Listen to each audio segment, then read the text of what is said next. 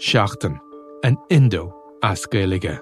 Táim I mon iarachta I dhéanamh teacht ar a chorp, agus súlagam amachchan seo gur féidir é a chur in uig ceart lena bhaintir féin. Scialtaí, fis, tuirmí. Tá sé dochreite nach bhéadach IRA I gcóir na meáin an cheist sin a eáil. Bhí an tálam a gnám go raibh áthachár na reachtam. Íontach sé táirn go raibh an áthachár san I list dúthal agus go minic freacht gcóir a clig sar ducha sin éachair. Ná ní bhín ann dardarach sé sin. Bhín marabh. Seachtain. Find us on all the usual podcast platforms. Remember, you can stay up to date on the latest news with the Irish Independent WhatsApp channel.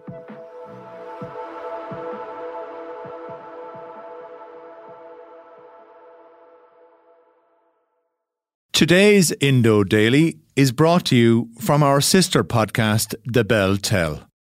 He was chatting to Dermot Nesbitt when I heard the shots and went to the door of the faculty blog, came out. The person I saw coming towards me was Dermot, who was saying that Edgar has just been shot, and Dermot had Edgar's blood on him. On the 7th of December 1983, Edgar Graham, a law lecturer and unionist politician, was shot dead in broad daylight at Queen's University, Belfast. He was gunned down as he walked to work just a few yards from the law faculty. 2 IRA gunmen posing as students had been waiting behind a low wall. They ran up behind Mr. Graham and fired 6 shots at his head. He died immediately. At 29, Edgar Graham was one of the most outstanding politicians the Ulster Unionist Party had ever produced. He was overwhelmingly likely to be a future party leader. Edgar Graham was the kind of young man who is needed in Northern Ireland politics. His intellectual gifts would have enabled him to make a good career in any number of fields. He chose to devote them to the process of democracy. It had a massive effect on David. The only reason why David became the leader of unionism, and he would say to himself, won the Nobel Peace Prize, etc., was Edgar's death. And he a number of times said that. The IRA immediately admitted responsibility for his murder, but what actually happened that day? And we waved at each other, and he crossed to me. All of a sudden, I heard a shot, and he fell. I got covered in his blood, and this person stood up on that wall with 1 foot on it, pumping the gun fire into him. Dermot Nesbitt was a close friend of Edgar, a fellow Ulster Unionist and an academic colleague. He was right there standing talking to Edgar when the gunmen approached. I turned around and looked and saw him lying here, and I just couldn't take it anymore. Because there I'm talking to him, we were friends, and you knew he was dead. You knew he was dead. In this special episode of The Bell Tell, we examine why Edgar Graham was singled out for murder 40 years ago. There was a fear in some elements of republicanism that a form of new unionist voices who were more moderate was maybe a greater threat to them in one sense. Was he set up by another Queen's lecturer? What happened to him after you were arrested? He left Queen's in a hurry. And how would he have changed Northern Ireland if he had gone on to lead unionism? I think whatever he would have done, it would have been to bring a peaceful, democratic, fair approach to Northern Ireland politics.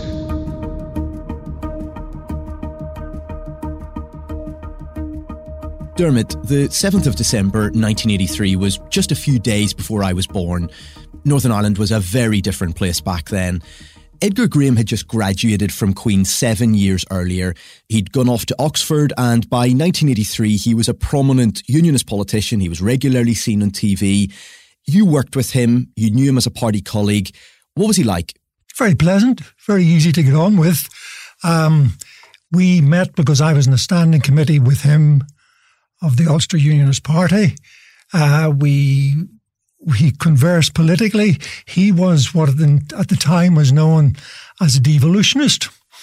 I was an integrationalist. And what sort of debates would you have had with Edgar? What was the nature of those? Were they heated? Were they intellectual? Was there banter involved? How did you relate to him? More the last mentioned banter. There was never a heated debate.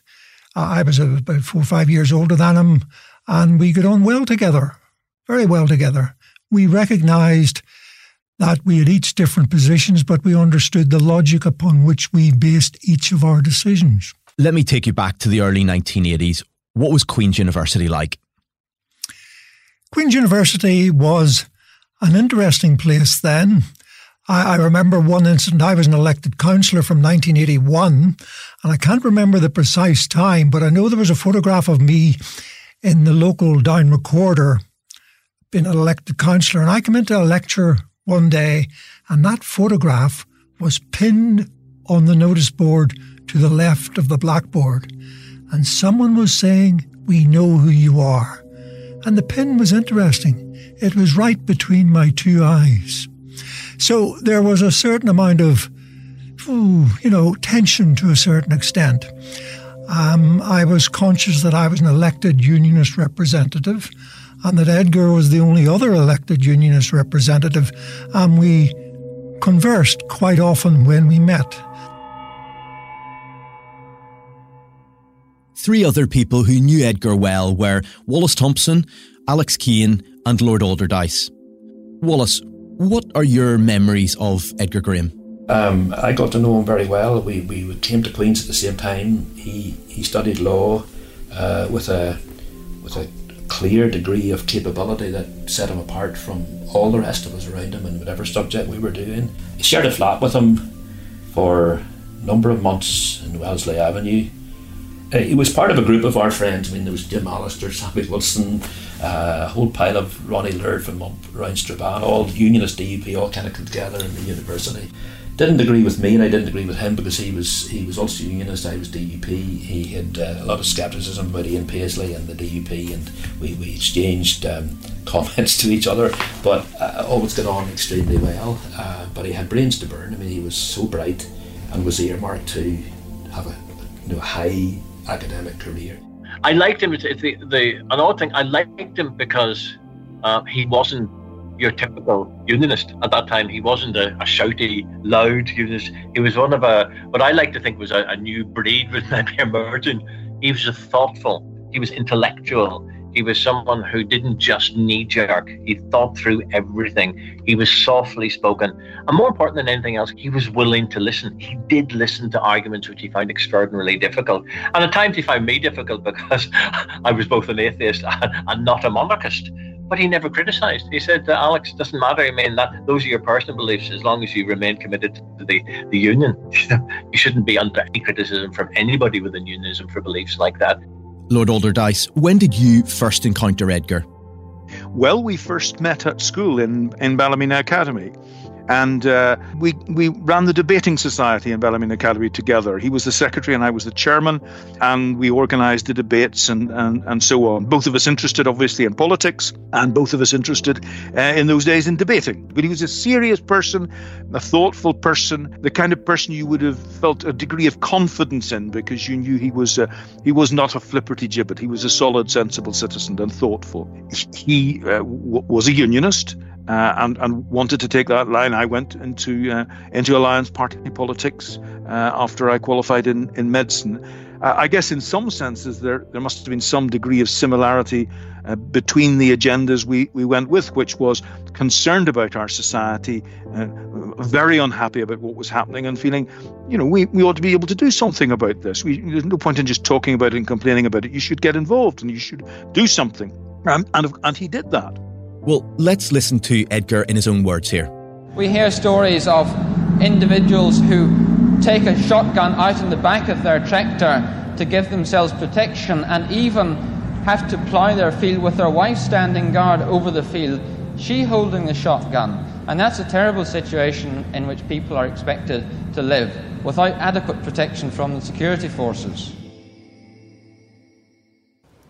Dermot Nesbitt, we're standing here today at the spot where you were on that day 40 years ago. Edgar Graham was standing where I am now. Take me back to what happened that day. It's the first time you've been back here in 40 years. Yes, it's the first time. And indeed, when you ask me, it makes me very emotive. And I'm serious. But what happened was, I was in an office down there, and I would normally walk up through that gate down there and then here. But as I walked up, Edgar was coming down there. and we waved at each other, and he crossed to me. Do you remember what he said to you that day? Well, I remember the first chat was, I said to him, "You've crossed over to my side today." So I was an integrationist, he was a devolutionist, and it's those sort of things that come to me as I stand here. But that was the first conversation. I said, "You've come to me."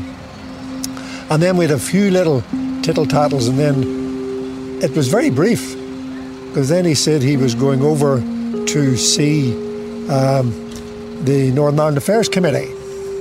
And I remember vividly the words. When he said that, I said, yes, John Biggs Davison is chairman of that committee, and he is an integrationist.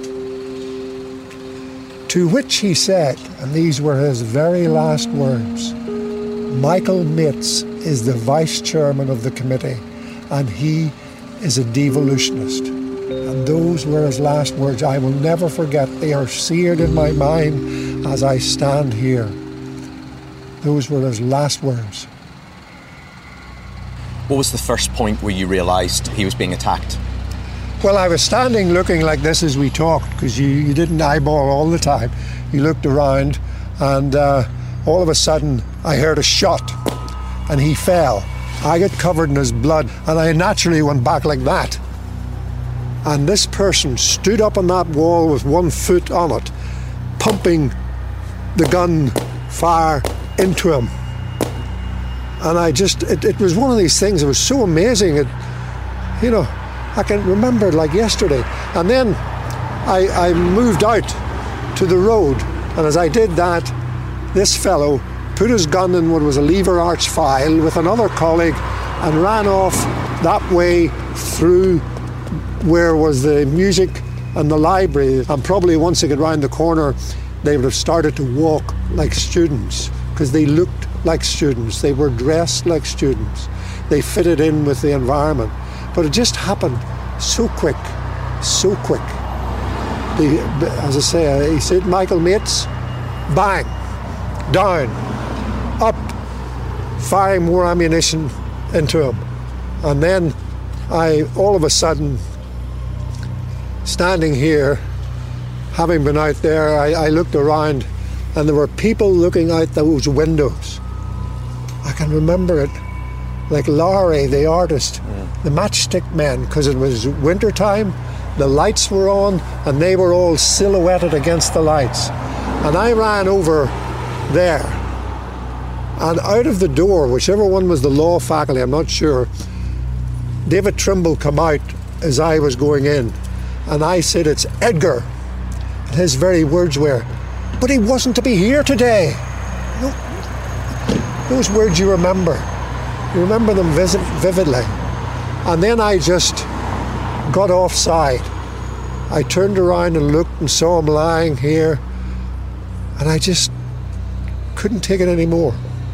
Because there I'm talking to him. He's my vintage. We were close. We were friends. And you knew he was dead.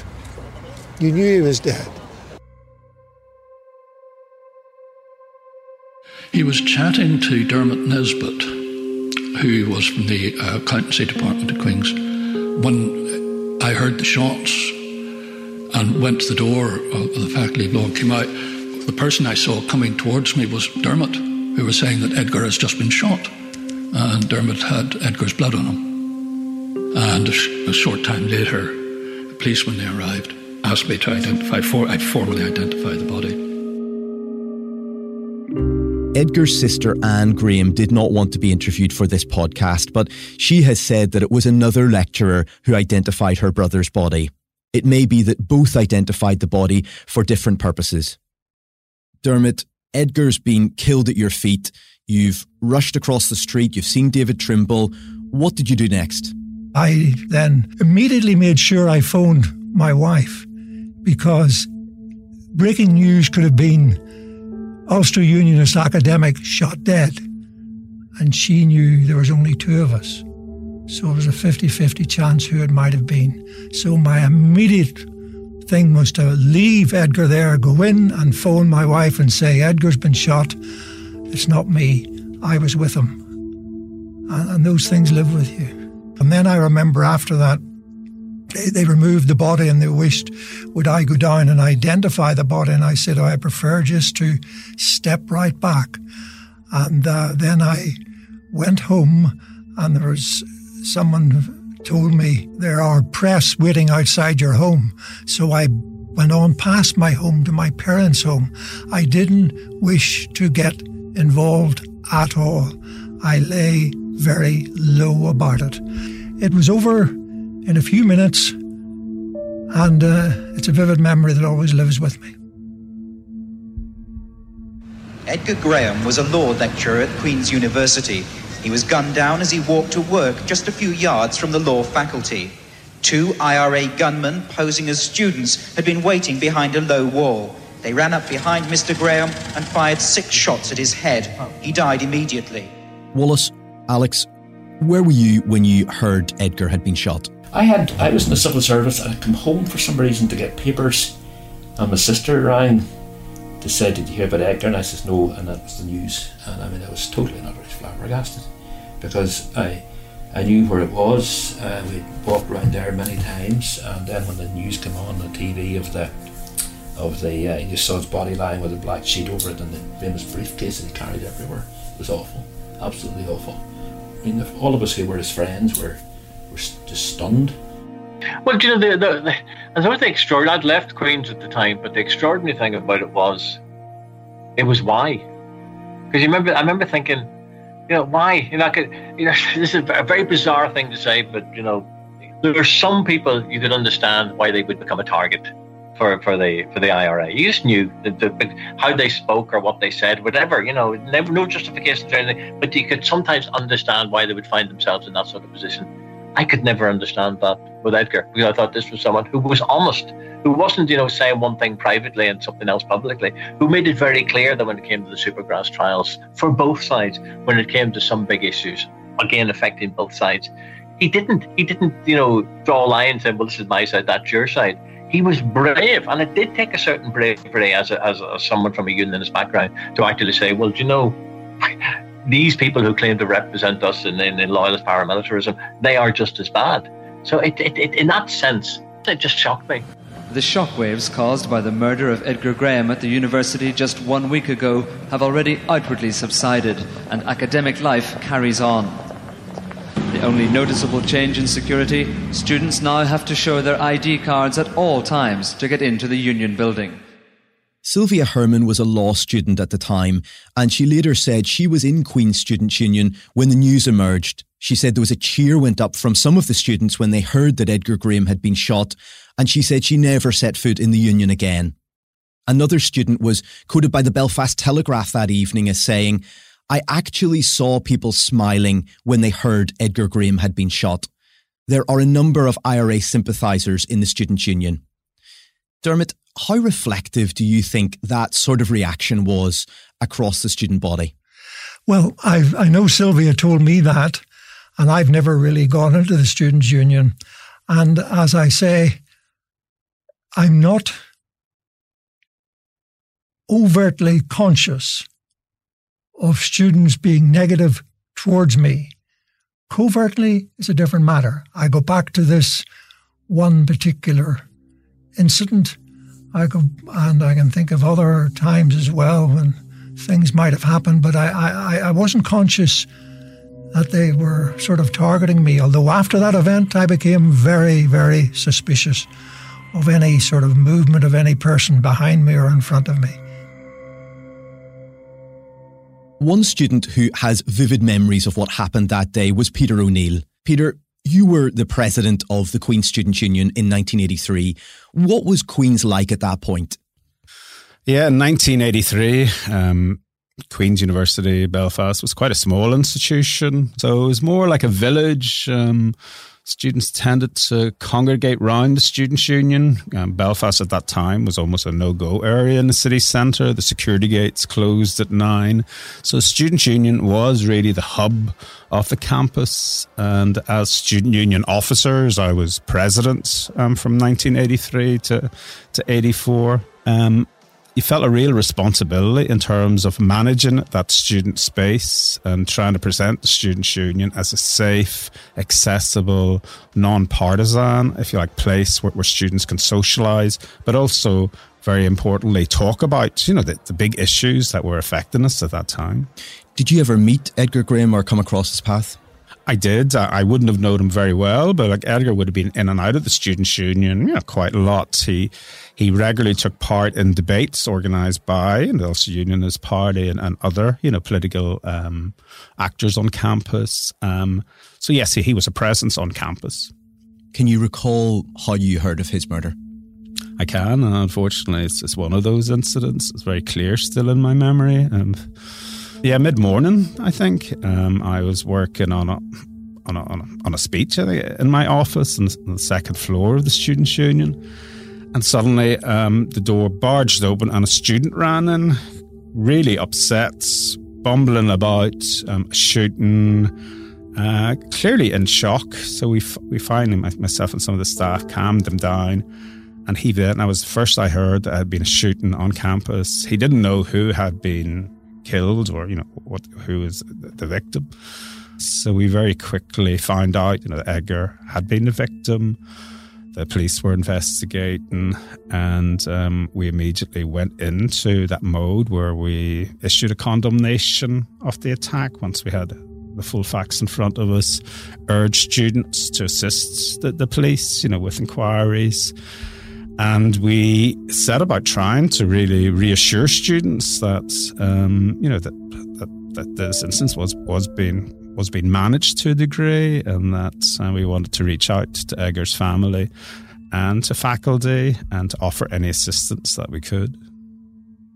Now, I know people have said that somehow a broadcast was made in the Students' Union and that some Republican students cheered the announcement of Edgar's murder. I have no recollection of that at all. And indeed, I find it a little bit strange because that sort of incident would not have been broadcast on our old-fashioned tannoy system. We had an emergency general meeting, absolutely packed out. One of the most vivid memories I still have is an absolutely packed McMorty Hall, students queuing to get in. And I had to deliver this speech, basically outlining our condemnation, asking for students' calm. And there was this sense that students could be targeted, particularly nationalist students, law students, that they could have been blamed in some way. So there certainly was a fear on campus as a student union representative. So it was quite ironic that the Students' Union, unfortunately, our switchboard received death threats, that we were warned about our safety. Indeed, I spent the next couple of months having to change my movements to move out of my flat. So unfortunately, students, were blamed, to some degree, for the murder of Edgar. And as far as I understand, nobody has been brought to book, for that murder. But certainly all I can say from the vantage point of time is that I'm not sure there's much more we could have done to be clear and forthright in our condemnation of that senseless murder.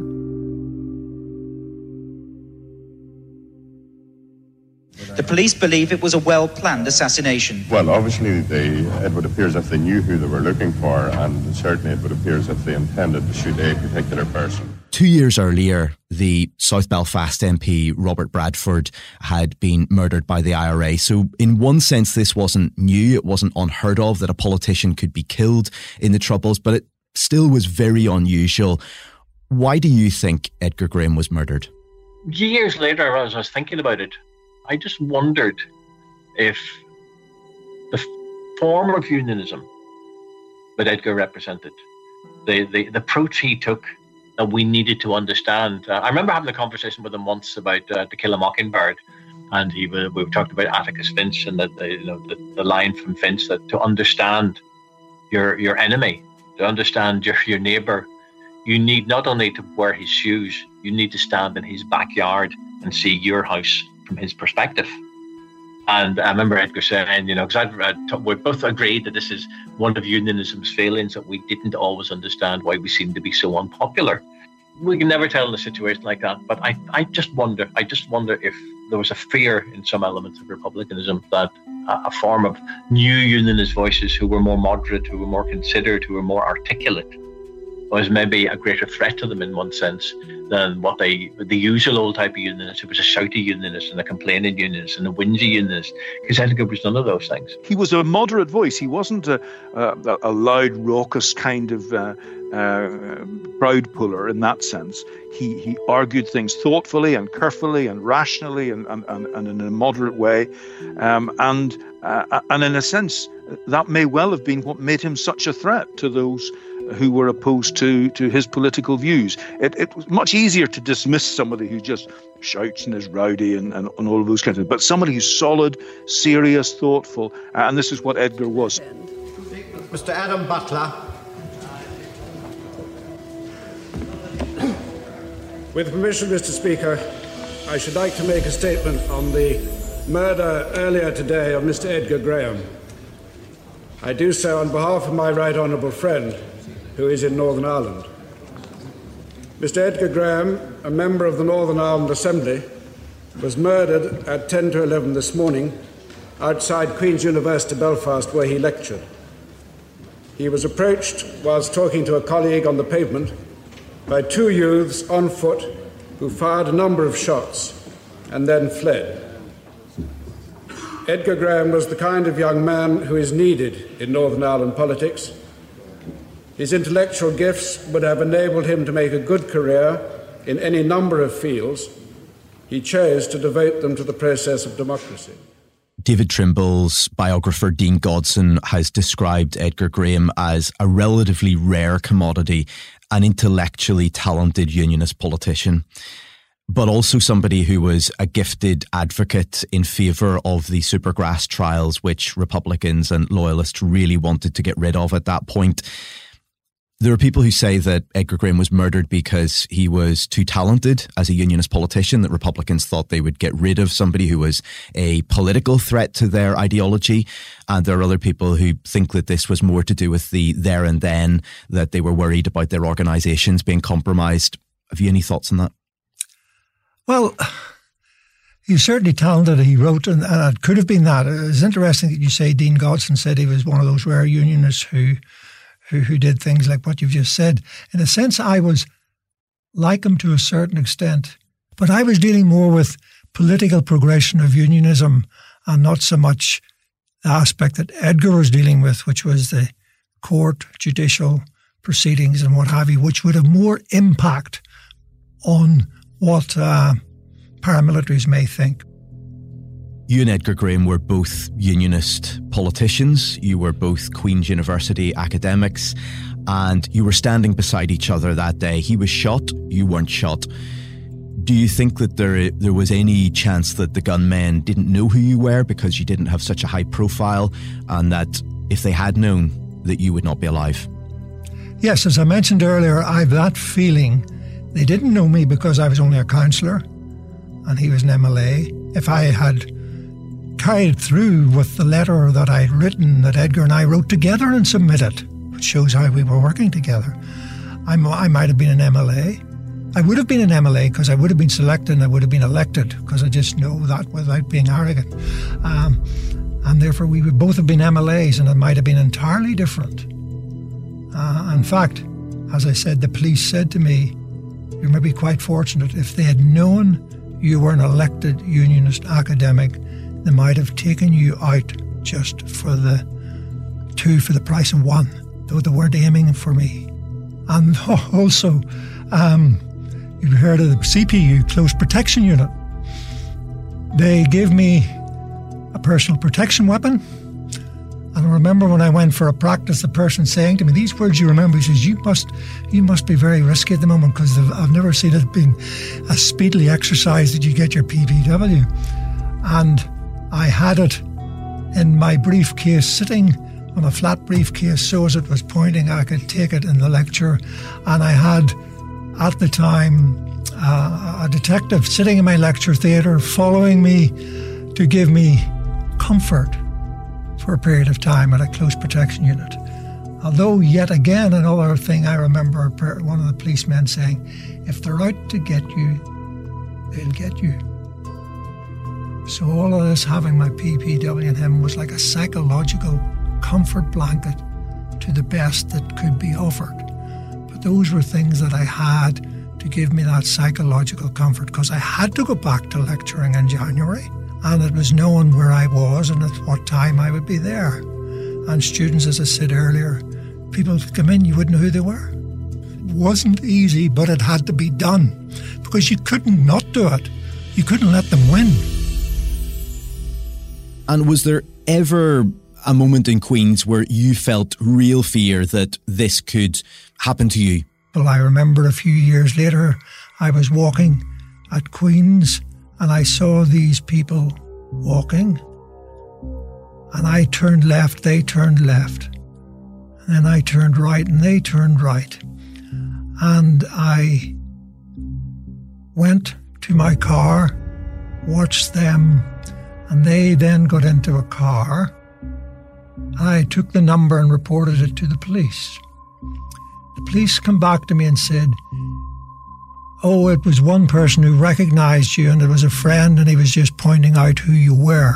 They were from West Belfast. I thought that was an interesting answer. I didn't pursue it any further.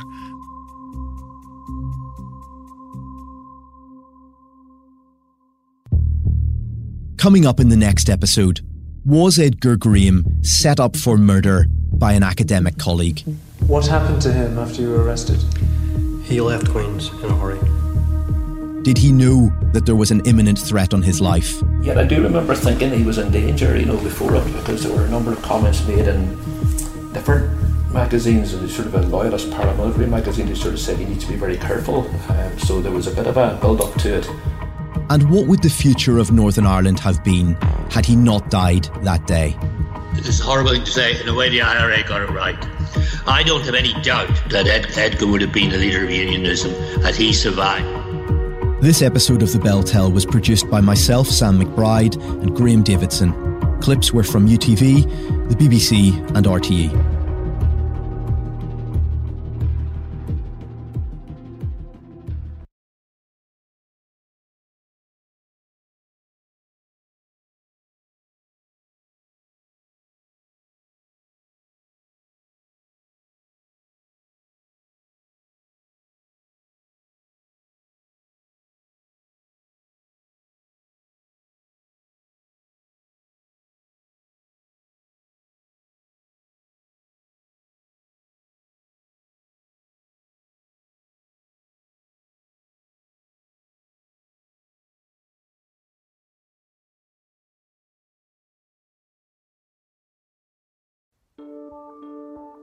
Seachtain, an Indo as Gaeilge. Táim I mon iarachtaí a dhéanamh teacht ar a chorp, agus súlagam amachchan seo gur féidir é a chur in uig ceart lena bhaintir féin. Scialtaí, fis, tuirmí. Tá sé dochreite nach bhéadach IRA I gcóir na meáin an cheist sin a eáil. Bhí an tálam a gnám go raibh árchár na reachtam. Iadach sé tarn gribhan árchár san I listútha agus go minic freacht gár a cligsar ducha sé néachar. Now ní bhín ann dardarach sé sin. Bhín marabh. Seachtain. Find us on all the usual podcast platforms.